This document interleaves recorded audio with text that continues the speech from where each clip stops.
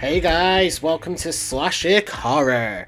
I'm your host, Leroy Cross James, a young respectable stand-up lad from England who has a taste for the horrific and the grisly, and no, I'm not just talking about my taste in men. No, I'm talking of course about horror. And this is the thing with this week's episode. I decided to talk about a film that, strictly speaking by genre, it's not horror. I know, controversial, right?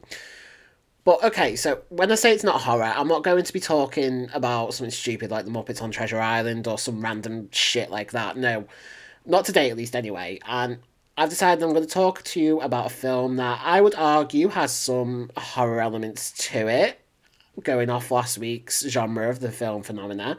It borrows some of the style from Italian giallo movies, so Italian thrillers, and also slasher movies. So I just thought as well this would be a good film to talk about because I really enjoyed this film and I just think that some parts of it are quite creepy.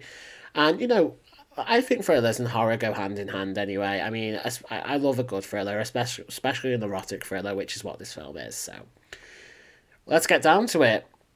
I'm sure you're all familiar with a director called Brian De Palma, who famously directed Carrie, starring Sissy Spacek, Piper Laurie, and John Travolta. He also directed Scarface, one of the most quotable movies of all time. Say hello to my little friend, and that is as far as my accent goes on that. But yeah, anyway. But back in 1984, De Palma directed the movie that I'm going to talk about today, which is Body Double.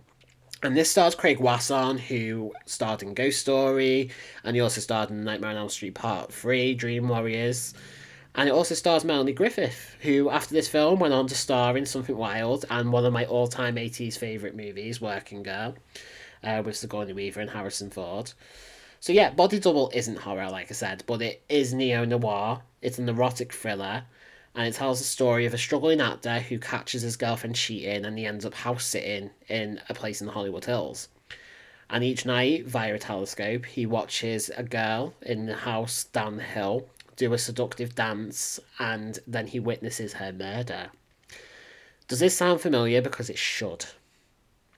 De Palma loves him some Hitchcock, and this is a very Hitchcockian movie.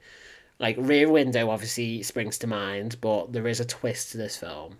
So I will just say this: it's not the only Hitchcock film that he was clearly inspired by. Okay.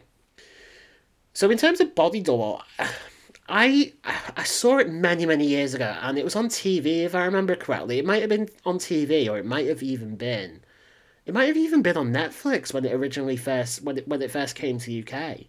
Like I said, back when Netflix very first came to UK, they had some really good cult films on there, which just nowadays they just wouldn't have really. And if it was then I'm sure I watched it late one night for a random reason. But I remember being attracted to it because Craig Wasson was in it, and I loved Ghost Story and obviously Dream Warriors. So I thought, okay, and I love Melanie Griffith in Working Girl.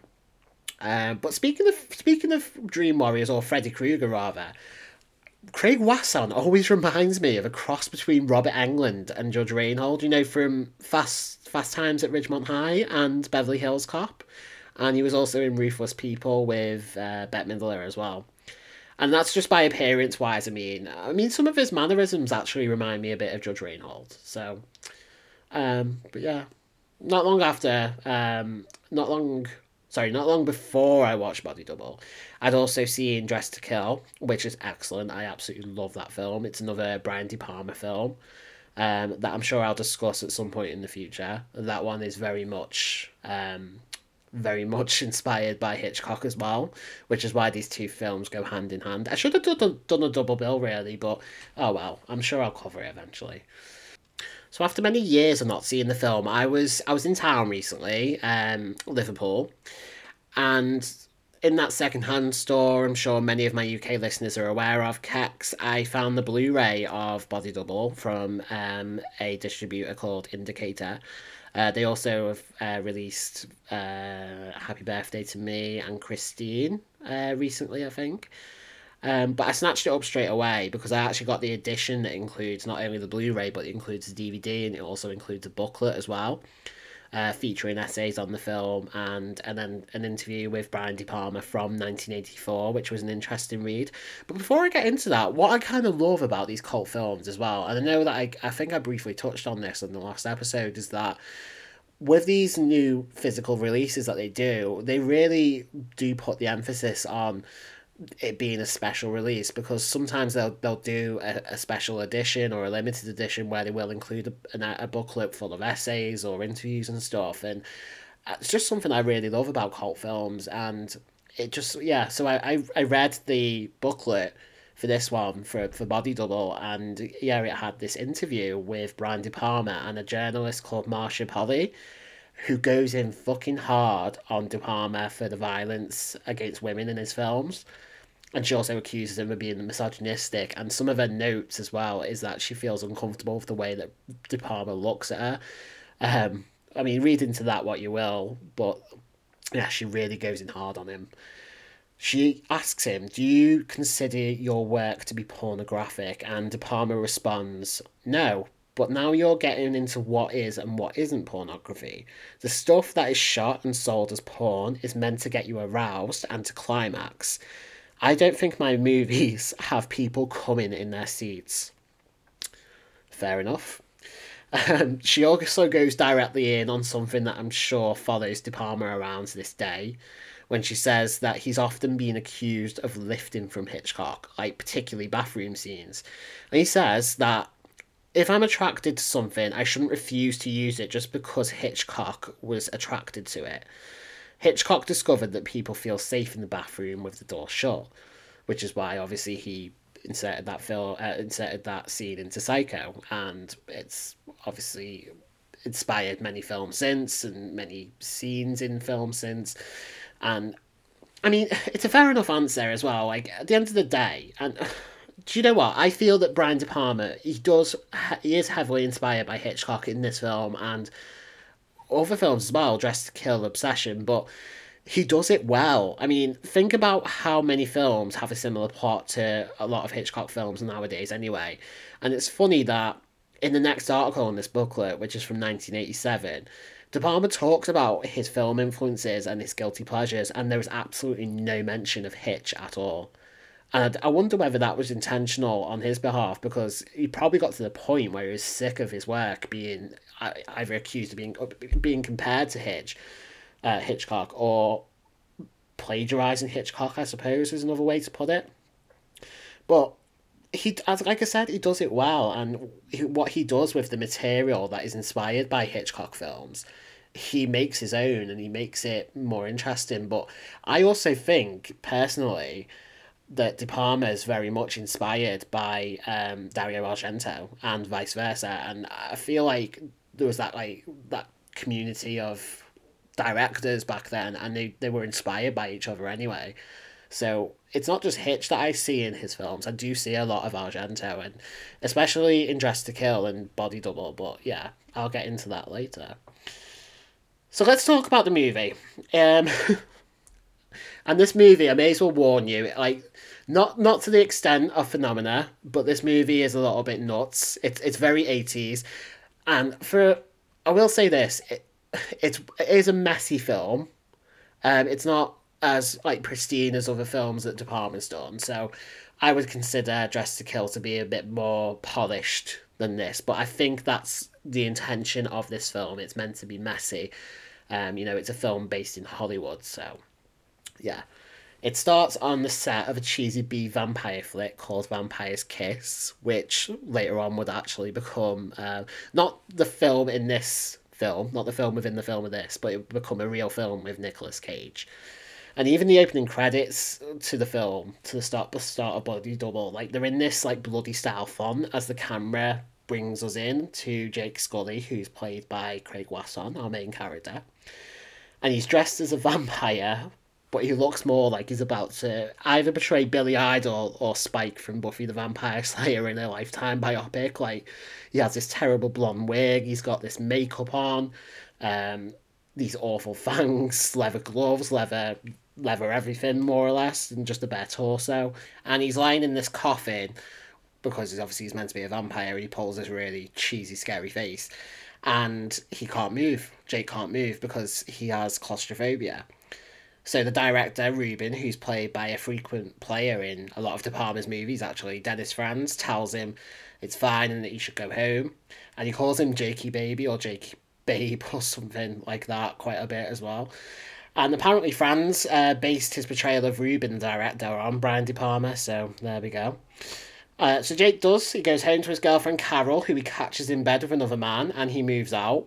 And also a side note here, Carol, who doesn't have any lines in the film, is played by horror legend Barbara Crampton in her very first film role. Interesting, right? I know. See, there's some horror connection to it. There's another one later as well.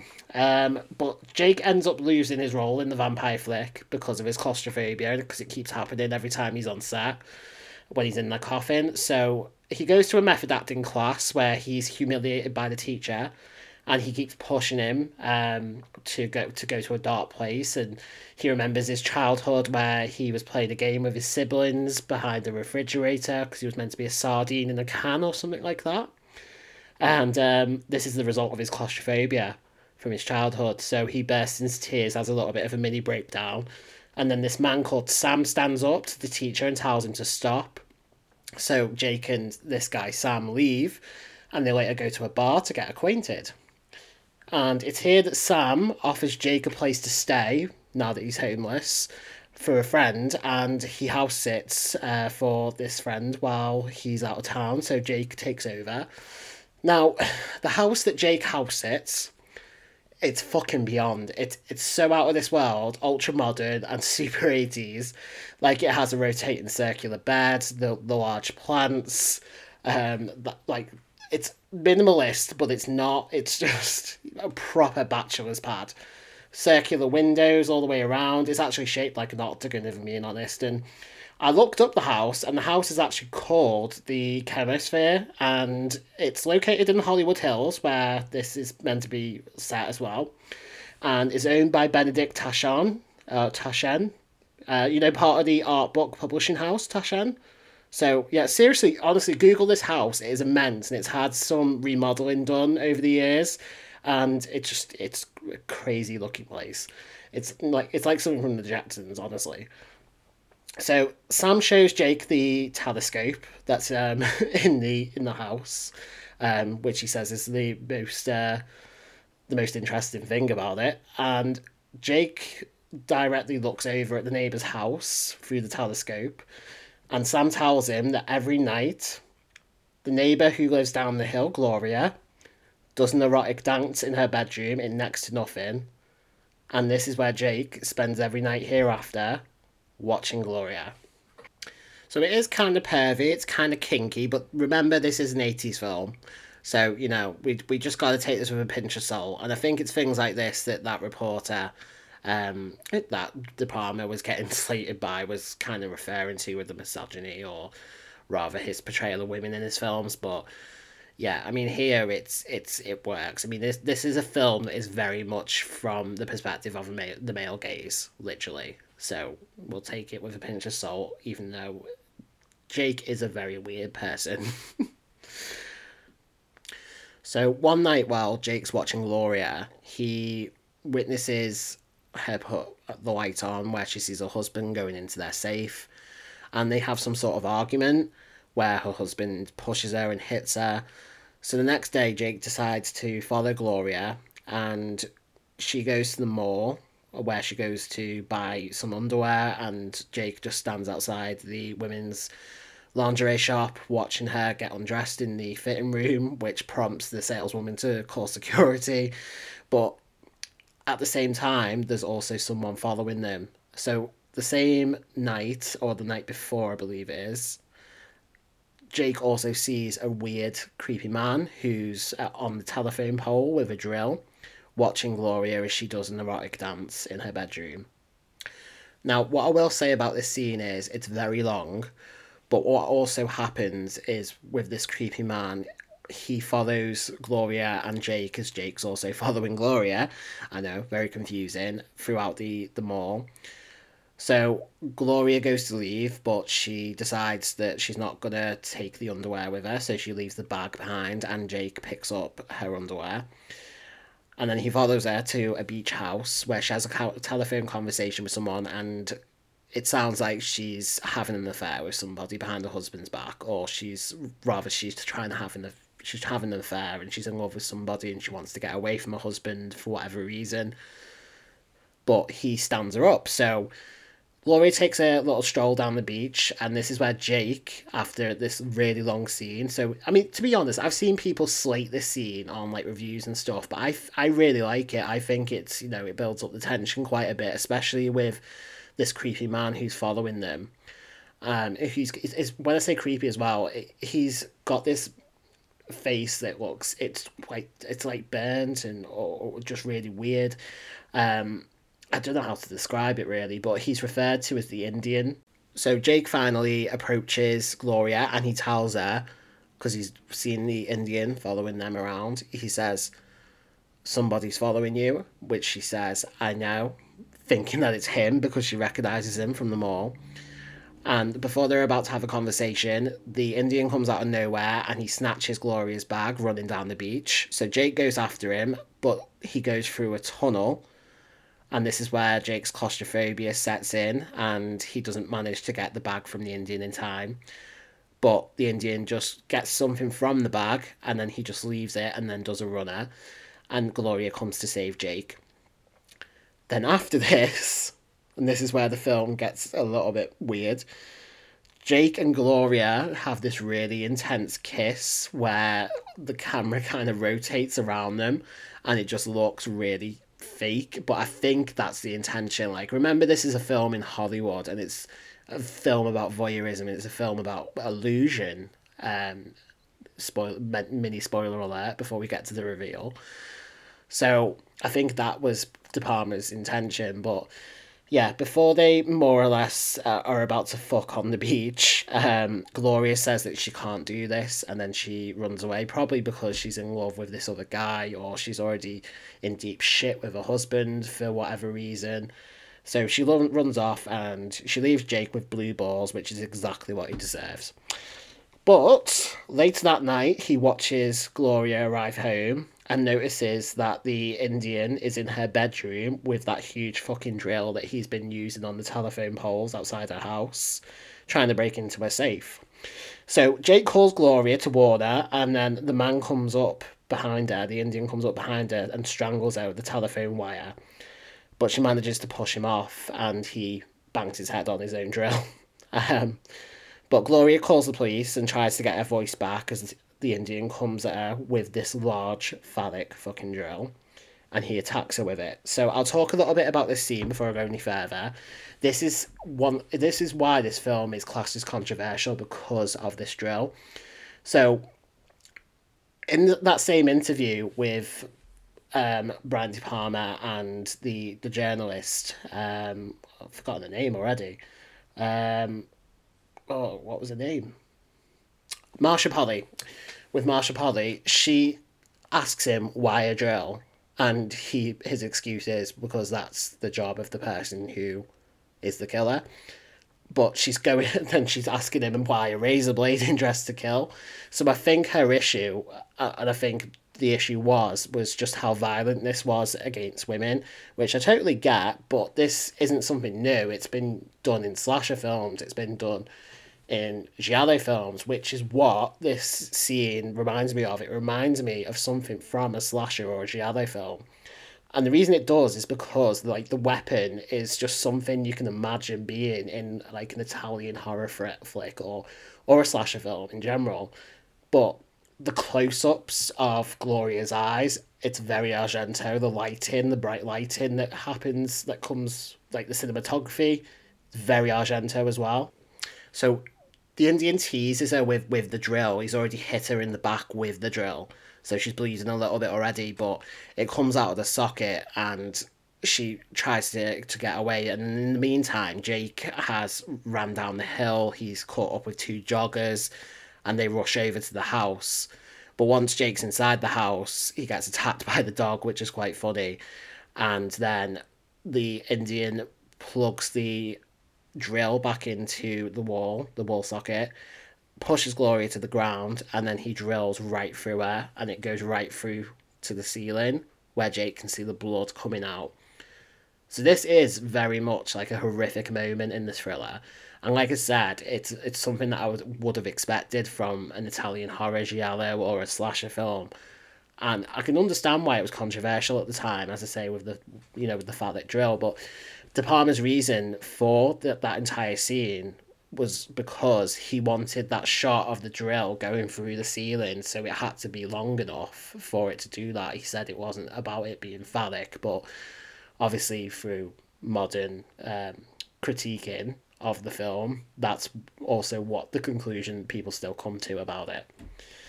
So obviously Gloria's dead, and the Indian disappears, and as Jake goes upstairs and finds her body, but the police rule him out as a suspect, obviously, because he managed to get there with two witnesses, but he tells the police that he's been watching her, he's seen this Indian guy watching, he's seen the husband hit her, but the police turn around and basically say that even though he's not a suspect, it's his fault that she's dead because he didn't do anything about it sooner. So he goes into this bit of like a bit of a depressive slump, and he gets over it by deciding he's going to watch a bit of porn, have a couple of beers on the rotating bed, and this is when he watches a trailer for a film called Holly Does Hollywood with porn star Holly Body, played by Melanie Griffith. And this is where the plausibility of this film gets a little bit like a little bit out there. Jake recognizes Holly's body, Holly Body's body. That's a mouthful. And he's convinced himself it's her who he's been watching across the street in Gloria's house and not actually Gloria. Now, I don't know about you. I can barely remember half the things on my own body, let alone anyone else's. So must have memorized every single imperfection, birthmark, or everything. So the plausibility of this is a little bit out there, but we're just going to go with it because it's an 80s film. Yeah, we love the 80s, but this is a little bit fucking nuts. So what does Jake do? Jake rents the film and watches it, rewinding it and going back to make sure he's not losing it. And then he meets with the porn director that Holly works with quite a bit, and he manages to get a part in a porn film that they're filming with Holly Body. So yes, he's really going to these lengths. He's just, already a struggling actor, so, he manages to easily get into a porn film. And this next scene is fucking golden. I love this scene. Relax by Frankie Goes to Hollywood. Yes, the Liverpudlian group who sang Relax. They are in this film. And Jake's waiting outside of a club, dressed like a nerd, with glasses and like a checkered sort of jumper on. And coming up the stairs, lip syncing to Relax, is none other than Holly Johnson of Frankie Goes to Hollywood. I know, it's amazing. And he guides Jake into this club where everyone's dressed in leather and they're like dancing seductively with each other. And this is where he finds Holly Body. And as he opens the door, which has a mirror on it, the mirror shows all the cameras that are behind them. So this is kind of like a music video / a film within a film section. And we learn that this is the set of the porn film that Jake's going to be in. Also, as random as it is that in this scene they have Frankie Goes to Hollywood, I think that having them in this scene and the song Relax is actually kind of perfect because when Relax was originally released, it was banned on MTV and it was banned in the UK by the BBC because of the lyrics and also because of the original video, which had, it alluded to asphyxiation. It alluded to sports play, S&M, so it was very controversial at the time. And they had so many videos for Relax. There's one with laser beams, literally just laser beams. They had a live performance one, and then there's also a version of Body Double with some extra scenes added in and scenes from the film that was used as a music video as well.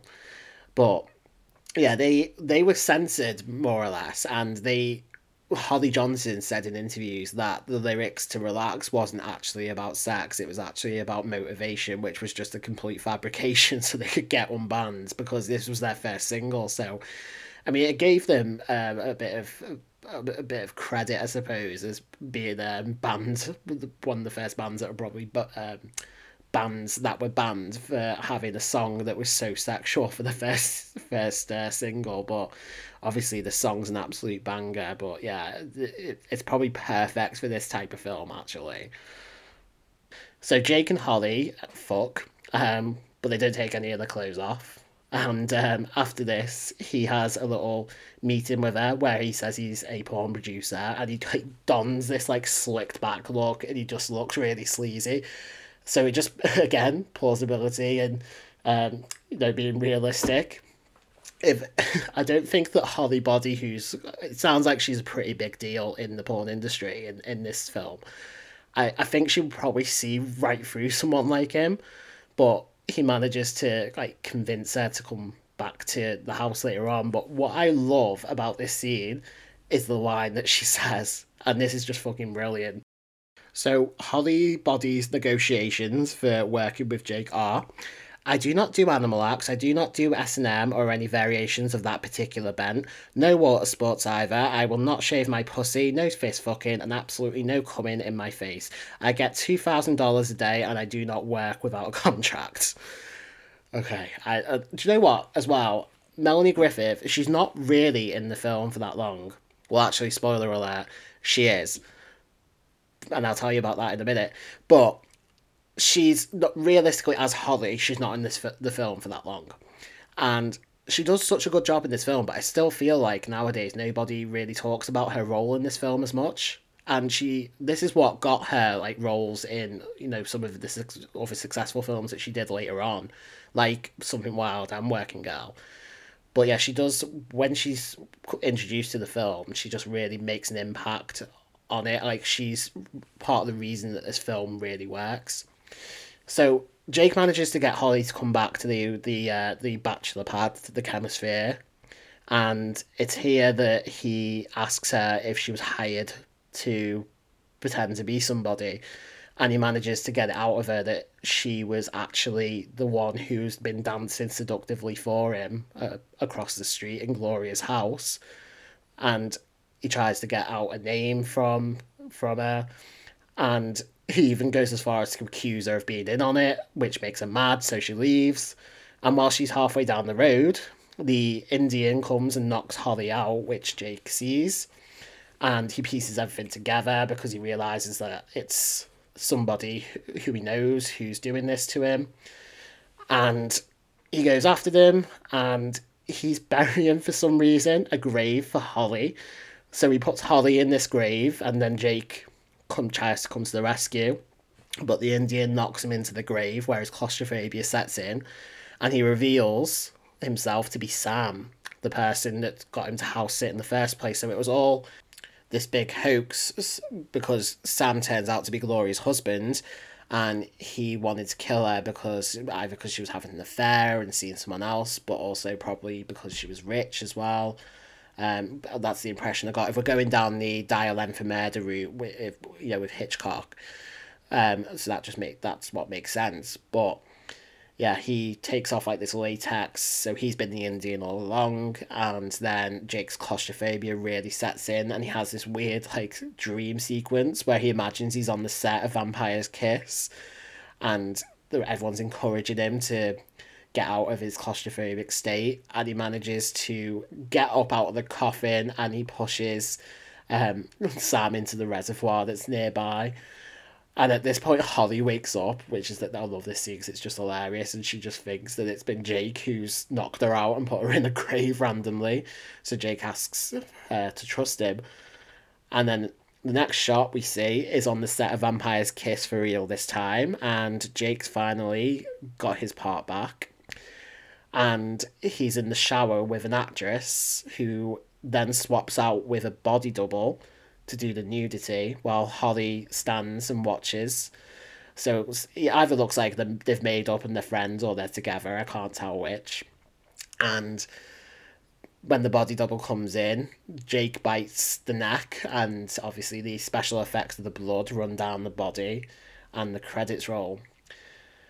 So, the reason this film is called Body Double is because when Brian De Palma did his previous film, Dressed to Kill, he got the idea from when he had Angie Dickinson in the shower in the very first opening scene of Dressed to Kill, and they used a body double because there was some intense nude scenes in the beginning of that film.